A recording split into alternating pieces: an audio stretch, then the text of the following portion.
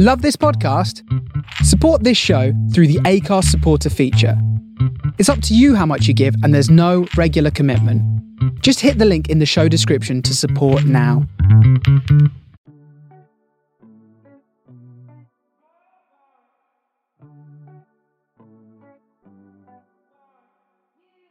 Hello and welcome back to Women in Music. I'm your host, Millie Cotton. Happy 2021. I hope that everyone managed to have a vaguely enjoyable Christmas and New Year, regardless of the circumstances that we found ourselves in. I know that ours was definitely not what we had planned, but we managed to have a really lovely one nevertheless, so I hope you did too. We're back with 2 more episodes before the end of this season, and joining me this week is Tisha. Tisha is a London-based producer who is quickly emerging as one of the most exciting young artists around. Tisha is tipped as one to watch by NME, Mixmag, Billboard, DJ Mag and BBC Radio 1's Annie Mac and Pete Tong. She wrote her track Sister during lockdown after she found out that she had an older half-sister, and since she's been chosen as a Radio 1 Future Artist and has featured on notable playlists on both Apple and Spotify, she also appeared on a billboard in Times Square for the latter. We had a really good chat about creating music in lockdown and what it's like being one of not very many producers who are women, and why that might be, and lots more. As always, thank you so much for listening, and I hope that you enjoy this episode.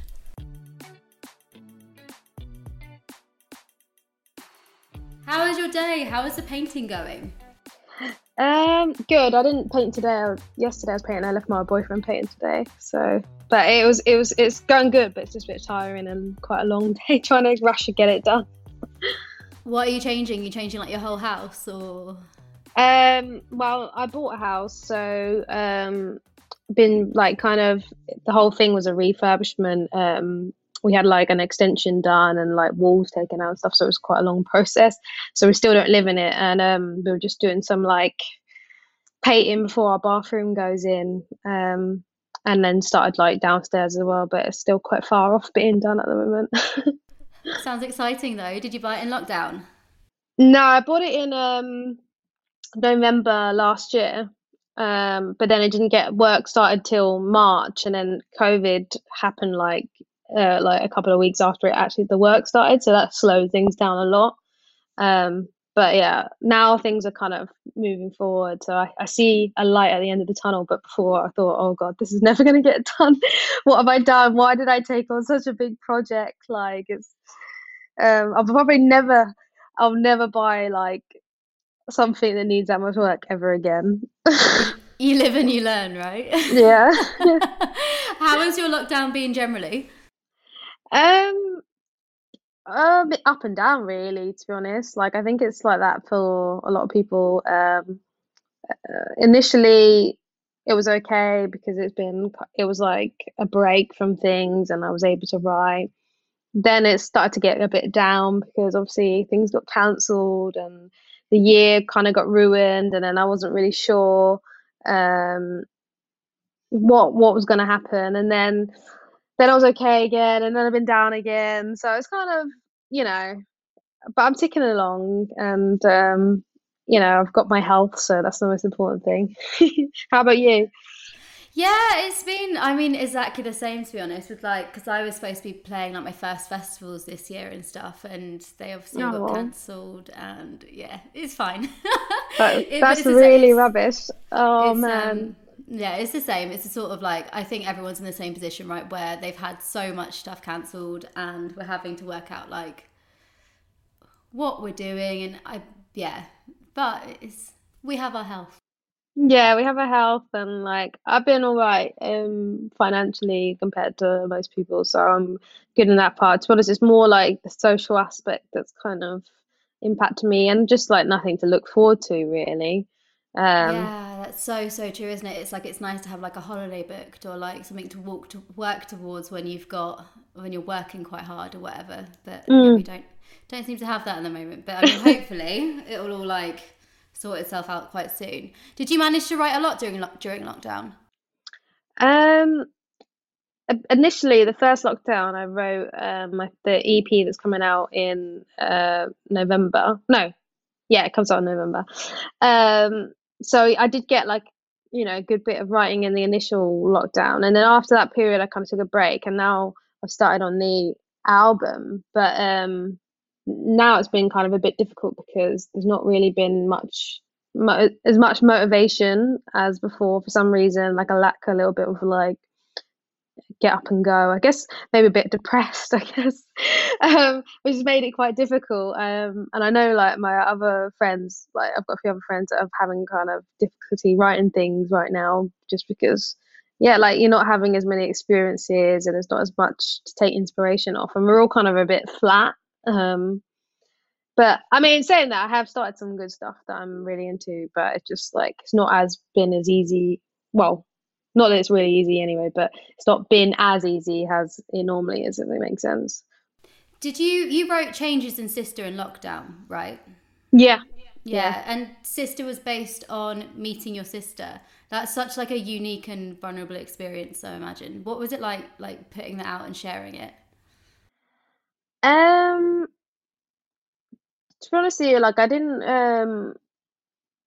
well, for me it was a bit of a weird thing. I don't really like being very open about personal things. I'm quite private in that way, and I can be quite shy. So initially I was a bit like weirded out about telling people what the song was about. I didn't really want to. And then I thought, oh yeah, I will. But then people got super like mushy about it, and that kind of weirded me out even more. No, it's not your fault. And it's not your fault, because most people are like, oh, it's really nice, and they want to talk about it, but like it really weirds me out. Like I have spoke about it a few times, but it's just such a weird situation, and it was kind of everyone at the label was like, oh, it's a really good story, you should share with people, and I was kind of like, okay, but then I thought people would just like take it and that as it is, but then people just want to know more, don't they? They want to ask more questions. People are nosy, including me. It's the whole reason I do the podcast. It's not a problem, you know. I'm just shy, that's what it is, and I'm not very good. I'm not someone that talks to many people about personal things, really. Yeah, and that's like totally fair enough. It's a really personal thing to have to talk about. So I'm guessing you don't write a lot of your music from personal experiences then, or like you do, but maybe they're not quite such like not an easy story to tell. I'm not wording this very well. Sorry, like a sellable story maybe. Because I guess that's kind of why maybe your label liked the story, because it is a really interesting story. Everyone wants. I guess everyone wants a story for some reason for a release. They want like it to be about something or to mean something or whatever. It's good for press and stuff, and like things do have like my songs do have links to things and stuff, but in general, like I just do, if that makes sense. So there's not really much, I'm not thinking as much about like, oh, I wrote this song about, you know, someone I broke up with in 2009. Like I was like, I don't think like that. Like it just is what it is. So like I guess it's the first time they've had something where because normally when they ask me, they're like, can you tell us more about the songs? I'm like, I just wrote it. Like, and they're like, anything interesting to tell us about it? I'm like, you know, I used a new synth. No one wants to hear about that. If you ever look at people's press release or anything, there'll be a link like, I wrote this about, I don't know, like they'll be like, I wrote this about female expression, or I wrote this about this and this, and it's like, and not that it's a negative thing. Like I know that some people might be doing that, but sometimes I think it's a bit contrived and like a little bit forced, and I can't force like those kind of stories, if that makes sense. Like yeah, I just said, so if it has a story, like Sister had a story, then I said it. But it's like if it doesn't have a story, I'm not gonna force the story, do you know? Like, but the stuff on the EP, like they all have links to things and they do have stories, but they're not always like in the way that people want to hear, you know. They want to hear like it linked to like a direct event or emotion, if that makes sense.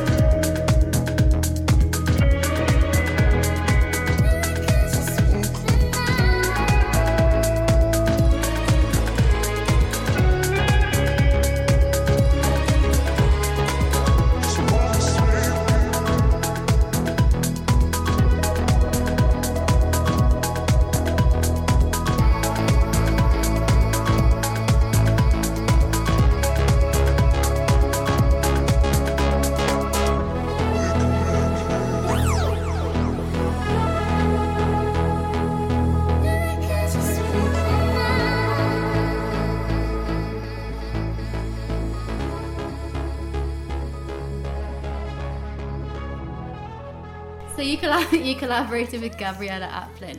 How did that come about? So I guess it was like a year ago. I can't remember when it exactly was. It's probably about a year ago. Um, I did I was invited to a Spotify like electronic music writing camp thing. It was like the first time they'd done it for electronic artists. Um, I just went down just to see what it was about, really. I've never really been to a writing camp, and I'm not usually one for like engineered situations. I like things to like happen with people that I meet, then we just vibe, and then maybe something happens rather than like um being put in a room with writers, and saying, "Oh, make a song."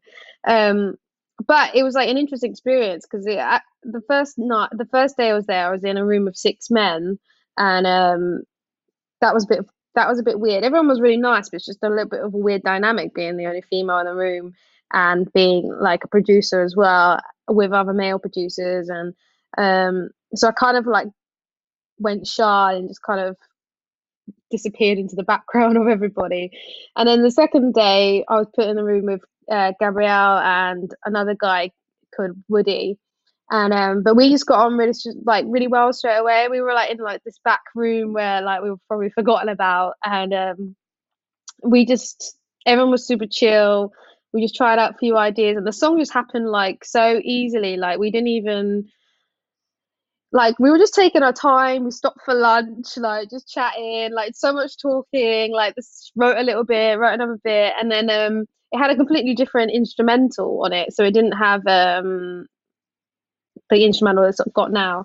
So then after we done that, we had like the vocal and this instrumental, and then we left it, and I like everyone took it home, but no one did anything with it. And then in lockdown, I'd started the instrumental for Change, and as I was going along, I was like, this could do with like a vocal or something, and I just fished around. I was like, oh, what about that vocal from like a year ago?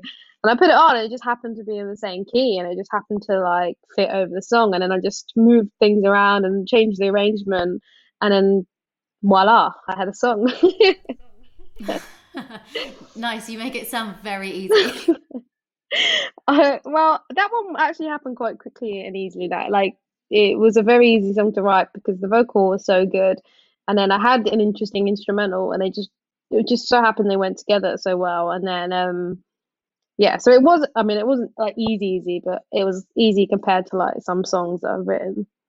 Yeah, where do you, when you don't want to write songs? I'm guessing you must be contracted to it, right? So like contracted to a certain amount of, I'm literally making this up, so please correct me if I'm wrong, but you must be contracted to like a certain amount of EPs or whatever ever through your label. Is that right? And then if you don't want to write or you don't feel like writing, then how do you make yourself write? So I have my record deal is actually 3 albums. So the EPs I'm releasing aren't in my deal. They're just like extra things. But so I haven't actually started my commitments to what I'm contracted, as you said, to. You are contracted, but it's like the way like it works is that you're kind of um you deliver like an album, um and then I'm committed to delivering my first album, and then the decision about the second album is kind of mainly up to the label whether they want to go on further for the other 2 albums or whatever.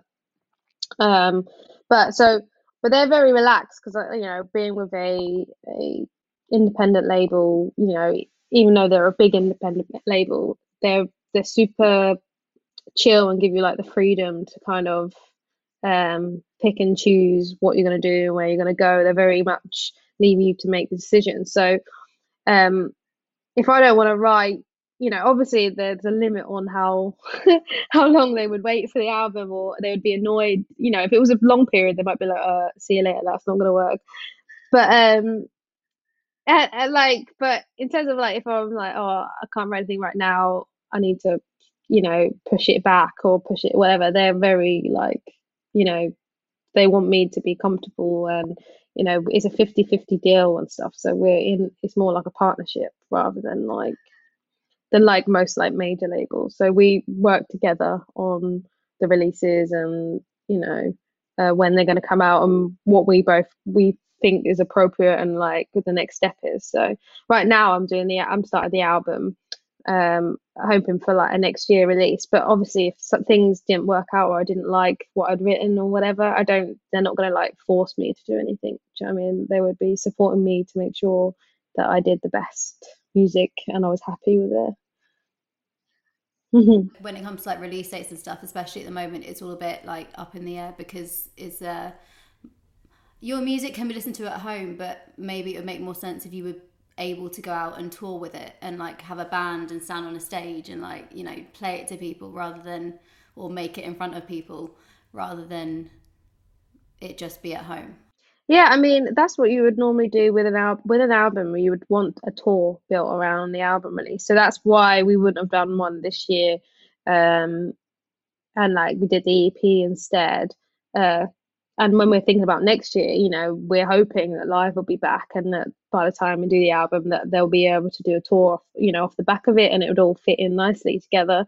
But that's why there's like not as much pressure in terms of like delivering, because we're still all really unsure about um you know what's going to happen with live. And I think if we put out an album and then you couldn't do live, not saying it wouldn't, you know, be able to get love, but it wouldn't get as much, or get, you know, there wouldn't be as much support as you normally would get with a tour, you know.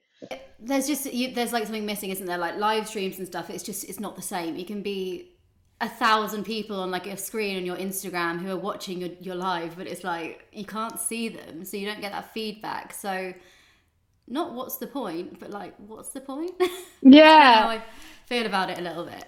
So yeah, to release a whole album that you literally put so much work into, to then not be able to perform it in real life to people, that must be a weird concept. Yeah, it'd be a bit of a bummer, to be honest. So, but we're hoping there's things in the diary and there's things planned, and you know, so it's not all doom and gloom at the moment, but we just don't know, do we?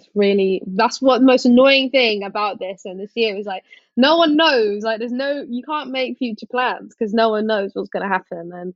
And I think that's also what's quite depressing, you know, like, and that puts a downer on things. But I try my best to just think, you know, to focus on writing and just trying to like not stress too much about it.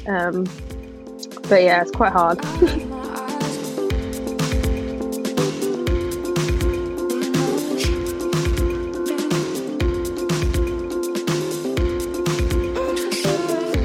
used to wake up thinking about you.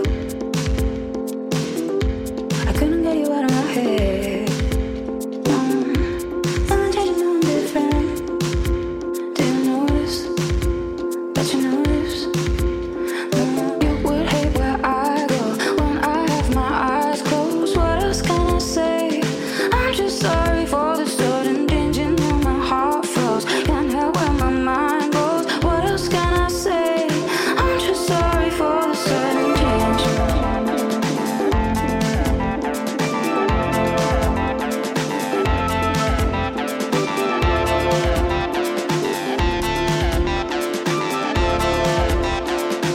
just sorry for the sudden change. Suddenly I'm So you DJ as well. Did you learn to DJ before you started songwriting? Yeah, I DJ'd probably for about 2 years before I started writing music, or maybe a year before I started writing music. I can't remember.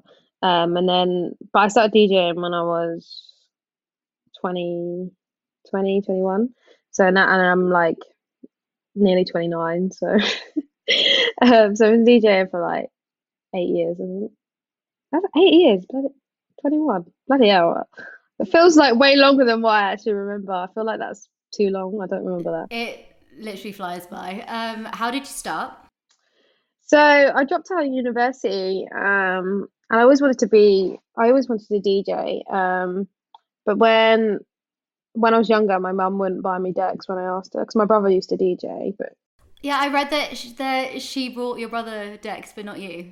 because he sold them, and like he just didn't set a good example for like, so then she just disheartened and didn't want to spend the money on it, so she wouldn't buy it for me.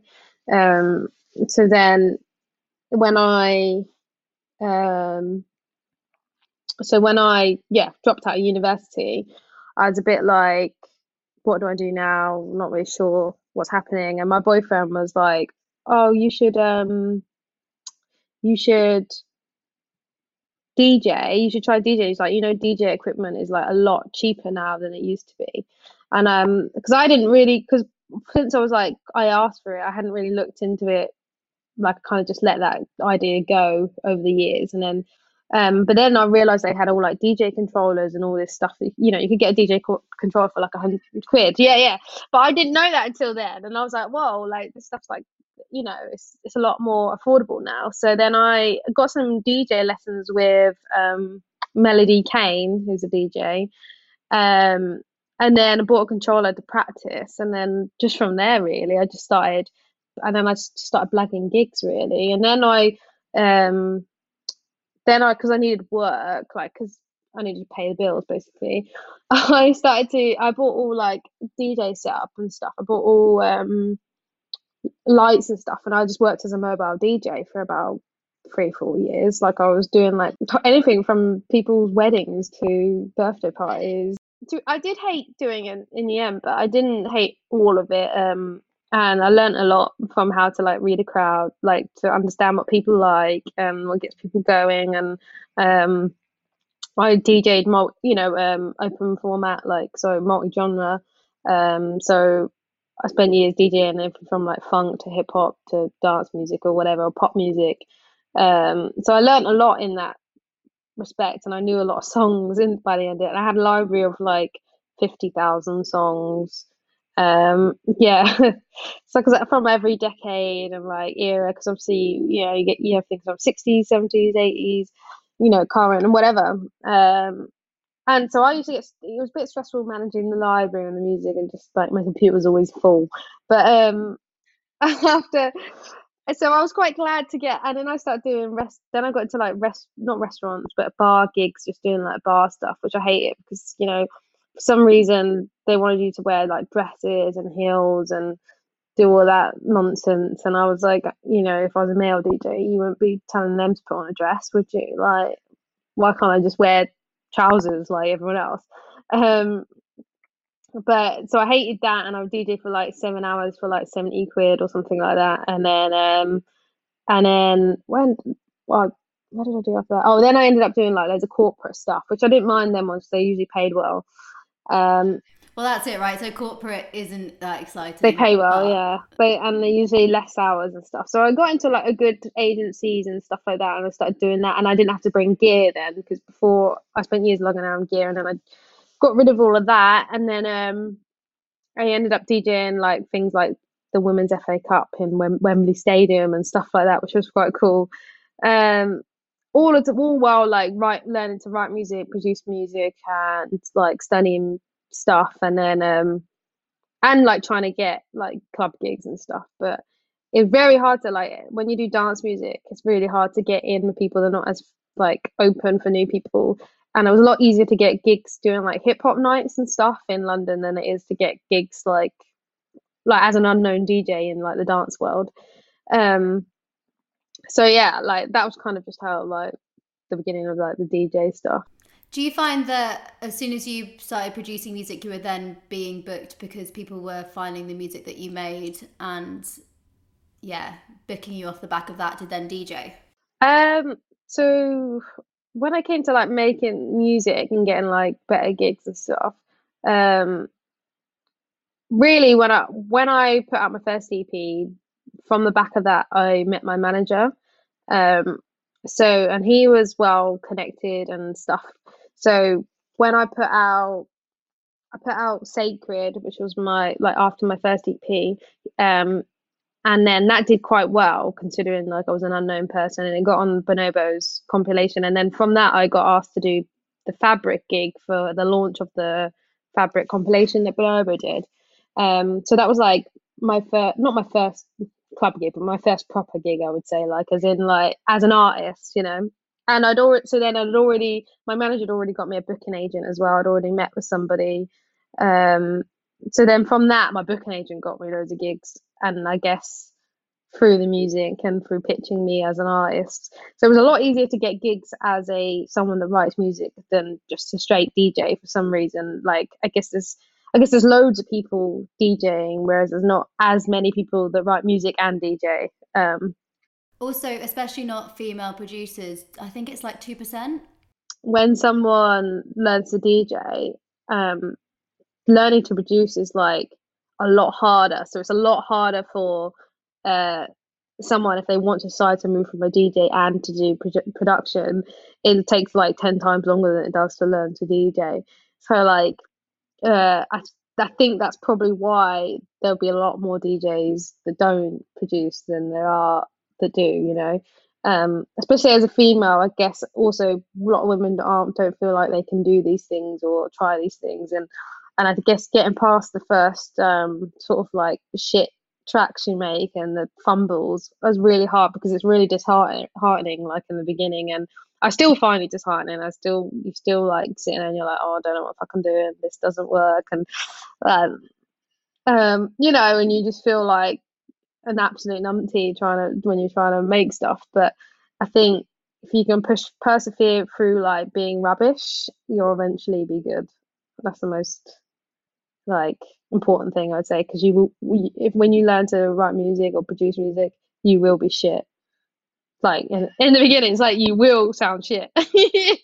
like, like, like I sounded shit. Everyone sounds shit when they first start like clicking things in and trying to learn things. It's like it will sound bad. Just so you know, you will sound shit. But when you first started producing, where did you start making music? Do you use Logic to do it, or? No, I use Ableton. I when I first started, I tried Logic, but I couldn't get on with it at all. Like it just didn't make any sense to me. And when I got to Ableton, it just clicked because it's so much more user friendly. Things are in places that make sense. It just flowed better. It's a better workflow for me. So Ableton actually, I like really helped me learn music really, because if I tried to carry on Logic, I probably would have just given up. Because yeah, it's just so clumsy. How many songs do you reckon it took you to make a good song? So how many shit songs did you have to make before you were like, this is something I'm actually going to put out? Probably like, I don't know, to be honest. I wouldn't know, but a lot of shit I did. And you know what? I learned the best way to learn was trying to remake other people's songs. Like you'll get the most knowledge from listening and like copying. Because there's a jazz musician that was saying it. I think he said it was like you imitate or emulate and then innovate. So it's like you copy somebody and then you go, wait a minute, I wonder what this would have sounded like if they'd went this way or if they'd done it like this, and then it starts to change, and then so then you make something completely new off of trying to sound or copy somebody else, and then in doing that you also learn things like song structures and like all the parts it takes to make a whole song, because you're actually properly listening to like what's in the song instead of just like passively listening to music. And I found that was the easiest way to start making. So my first track I actually made that sounded, I didn't put it out, but it sounded good, was when I copied a Bonobo song. I just like tried to remake it. It didn't sound exactly the same, but it was like had all the parts and like or whatever. And it was the first time it sounded like a song. When did you first come across Bonobo? Because I think Bonobo inspires, when you first started, inspired your work. Right? Yeah, that's what I've read. I'm not sure exactly when I came across him, but I went to a gig. I don't know what day it was.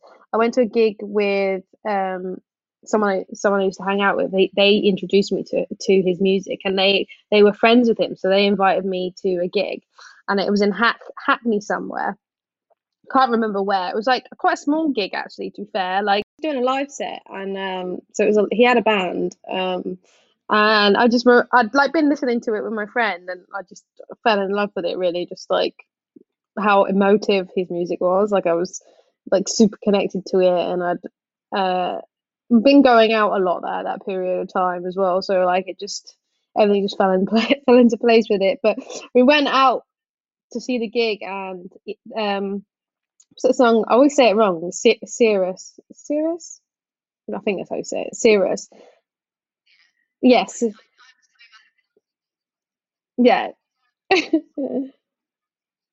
think it's Cirrus. Yeah.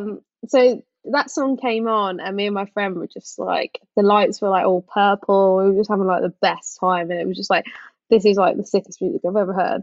And then from that point, I just went to like, I've been to see him like 4 times. I've been to his DJ sets, and I kind of just like, when I got back from traveling in a few years back, I guess just before I put out my first EP, I went to see him at Brixton.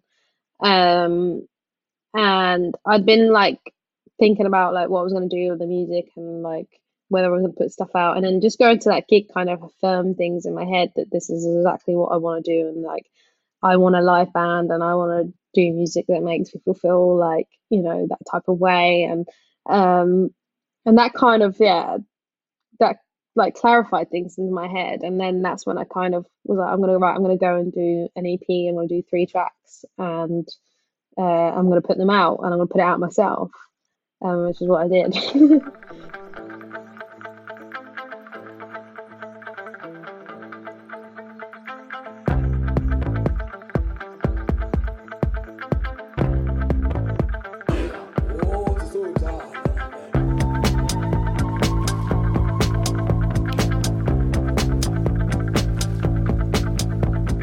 Yeah, I'm leading you to higher ground.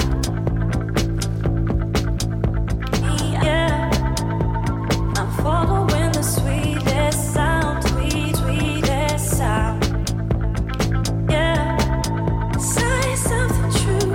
We gotta move to a different view. Yeah, been here before. Can you be sure that there's nothing more? So real. Let's find a way through. I'm still searching here with you. So real. It's like I do find that we do like draw inspiration from someone who like finally like kicks us up the arse to do something, because we connect so much with it. But how nice would it have been if it was a female who had done that? I don't know. There just aren't that many females doing the same thing, which is like why it's so exciting that you're doing what you're doing, like with the music that you're making. Yeah, there wasn't many females, but then it would have been nice if it was a female, but I don't think it should matter as much. If you are a woman that wants to learn, like you should be able to compare yourself to male, artists, and look and copy them or want to be like them. There's no reason why you can't be Bonobo if you want to be Bonobo. No, And exactly. No, that's so true. I guess it's just in the case of like representation, sometimes like you don't really realize it. Like I didn't realize I could be a DJ until I saw a female DJ, and I was like, I didn't realize that was an option, because I'd been going to nights played by like boys. I mean, I say boys because I was at uni, but like boys and Yeah. run by boys, and like there just weren't in like the house scene when I first started going out in London. And like, God, this really shows. I mean, we're the same age, so we're not old. We're fine. Like back in like 2011, no, but like 10 years ago. So like 2010, there weren't that many women in house, and not that I like saw playing in London like ever. It wasn't until I went to like a fashion event really, that I saw a female wow, DJ. yeah. No, Yeah, and like I was going to like not like the right places, but like I was going to like Bussy or like Corsica or like the places where house music was. It was a lot of fun. Like when I was at uni, and like where like really great people were playing who have like really come up through the industry, but they were all men. Yeah, I guess now I think the landscape is kind of changing, and you see a lot more female DJs. But yeah, in the beginning, that's probably one of the reasons why. It's one of the reasons why I definitely would have never thought about it after I tried to DJ, like get my mum to buy me DJ equipment. So I just never saw anyone do it, and it never like clicked in my head. And then, and the same with production. Like I probably would have tried that earlier in my life if I hadn't seen female producers rise. I knew that was an option, but it's almost like if you don't see it, you don't even see it as an option, because you think there's no one doing it. So like I think representation is like super, super important in that way. And I'm glad to see like that things are changing, and like, you know, people like you as well, you know, you're DJing and you saw a female DJ, now you're doing it, and then someone's going to see you and then hopefully go, oh, I can do that, and then start DJing, and then, you know, Yeah, and that's the and plan. to be fair, like it's I found so far that all the male DJs and the artists and that I've been around have been super welcoming, and like no one's treated me any differently. I'm not saying it doesn't happen, but no one's like made me feel like I shouldn't be there, you know.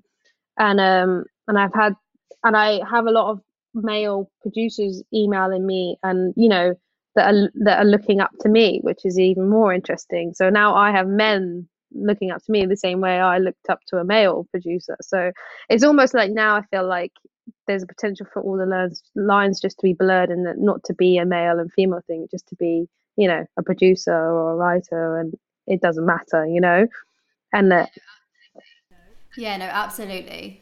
Yeah, I don't want to be a person who's like, oh, a female producer or a female DJ. It's just a case when it's like when there are only 2% mm, of producers who are you know, women. but I don't. Yeah, but I It's not don't very know many. like why that is. I'm still not 100% sold on why, because why? Yeah, no, literally Because why? No idea. But yeah, we've got so many like collectives of women now as well, especially like DJ wise, who are like coming together and throwing like really sick nights and doing such good things that like they are really paving the way yeah, for women to come into the industry and do amazing things that maybe weren't so easy to do. yeah, of course. And I think, yeah, the more people see it, the more you'll get new people inspired to do it. And um, but I'm really when I got here in terms of like producing, and I guess I arrived on the scene, and you know, and I meet other people and stuff. I'm not 100% sure why more women aren't doing it or trying to do it, because I've not been you know, I've been welcomed in doing so. You know, like I've not it's not been no one's tried to put me off or anything like that over the years. So in fact, I've been encouraged, particularly by other male producers and stuff, though, you know, and I know there are some patronizing ones out there, and ones that will probably say something or be annoying or whatever, but so far, like, I've managed to meet the good ones, and they've all been nothing but like willing to show you, help you, encourage you, you know. So I think, more if anyone, you know, hears this podcast and wants to be a producer and they're female, they should just give it a go. Like, there's nothing holding you back. There's nothing in your way. Don't don't like put hurdles in the way, you know, because there isn't. You just do it. Yeah, exactly. I was going to ask you like, what's your advice for anyone, but I feel like you covered it. There are Yeah, no like, hurdles, just do it. no, I'm sure there is hurdles for some people, but it's like, you know, where it's like you won't you have to try first. You know, you have to literally like you have to try, and then and people, you know, and see how people react. And I think you'll be plenty surprised how welcoming and how open people are to helping you. And I think in some ways, for me, like, I don't like to say it, but being female has actually worked in my advantage, you know. You're not the first person to say that to me. That's like that for definitely like for sure. Like it is a sometimes people hire for gender because we have things obviously like with International Women's Day we have specific events where it's going to be only female DJs and stuff, and then to try and like fit diversity quotas, Mm, which I hate is still a thing. If we could just get to that bit where it's not still a thing anymore and no one's trying to fill a quota, yeah. but while we can use it to our advantage, why not? No, there's nothing wrong with it, and there's definitely nothing, because you need those things, because otherwise you wouldn't necessarily get women being highlighted, you know. So those events are important. But I just think, like, in terms of being an artist, that female producer, like one of the things I think that sold me to people is that I don't know if I would have necessarily initially got as much interest if I'd have been a guy. I'm not sure. You know, I would have still got interest, I think, but it's just like it added, and especially obviously, you know, I'm a person of color as well, and the music that I was into and making is full of 40-year-old white men. So so I stood out compared to everybody else, you know.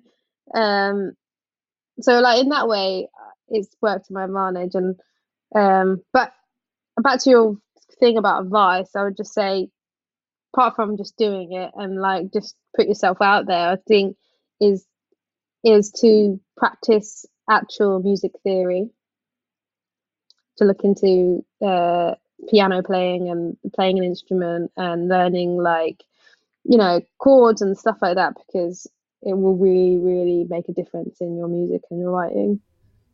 Nice. Yeah, that's good advice. And so you've had plays on Radio 1 recently, and then you had your campaign with Spotify.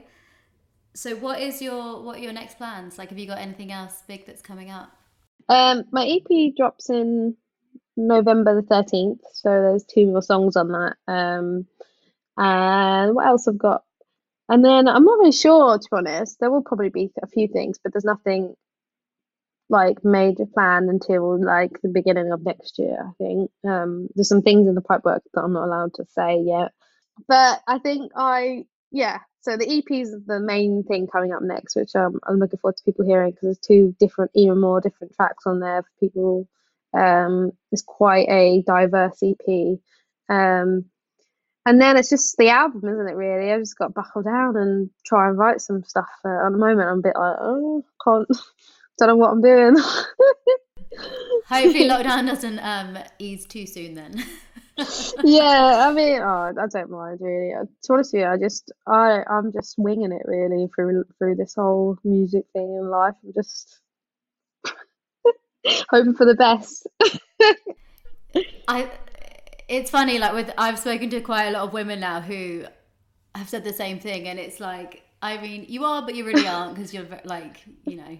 But then also, I think people just like fall into things naturally when they're supposed to be doing them. Yeah. So that's how it works. Yeah, you're right. Yeah. And so, well, thank you so much. No, thanks for chatting to me. It was nice to meet you, even if it's virtually.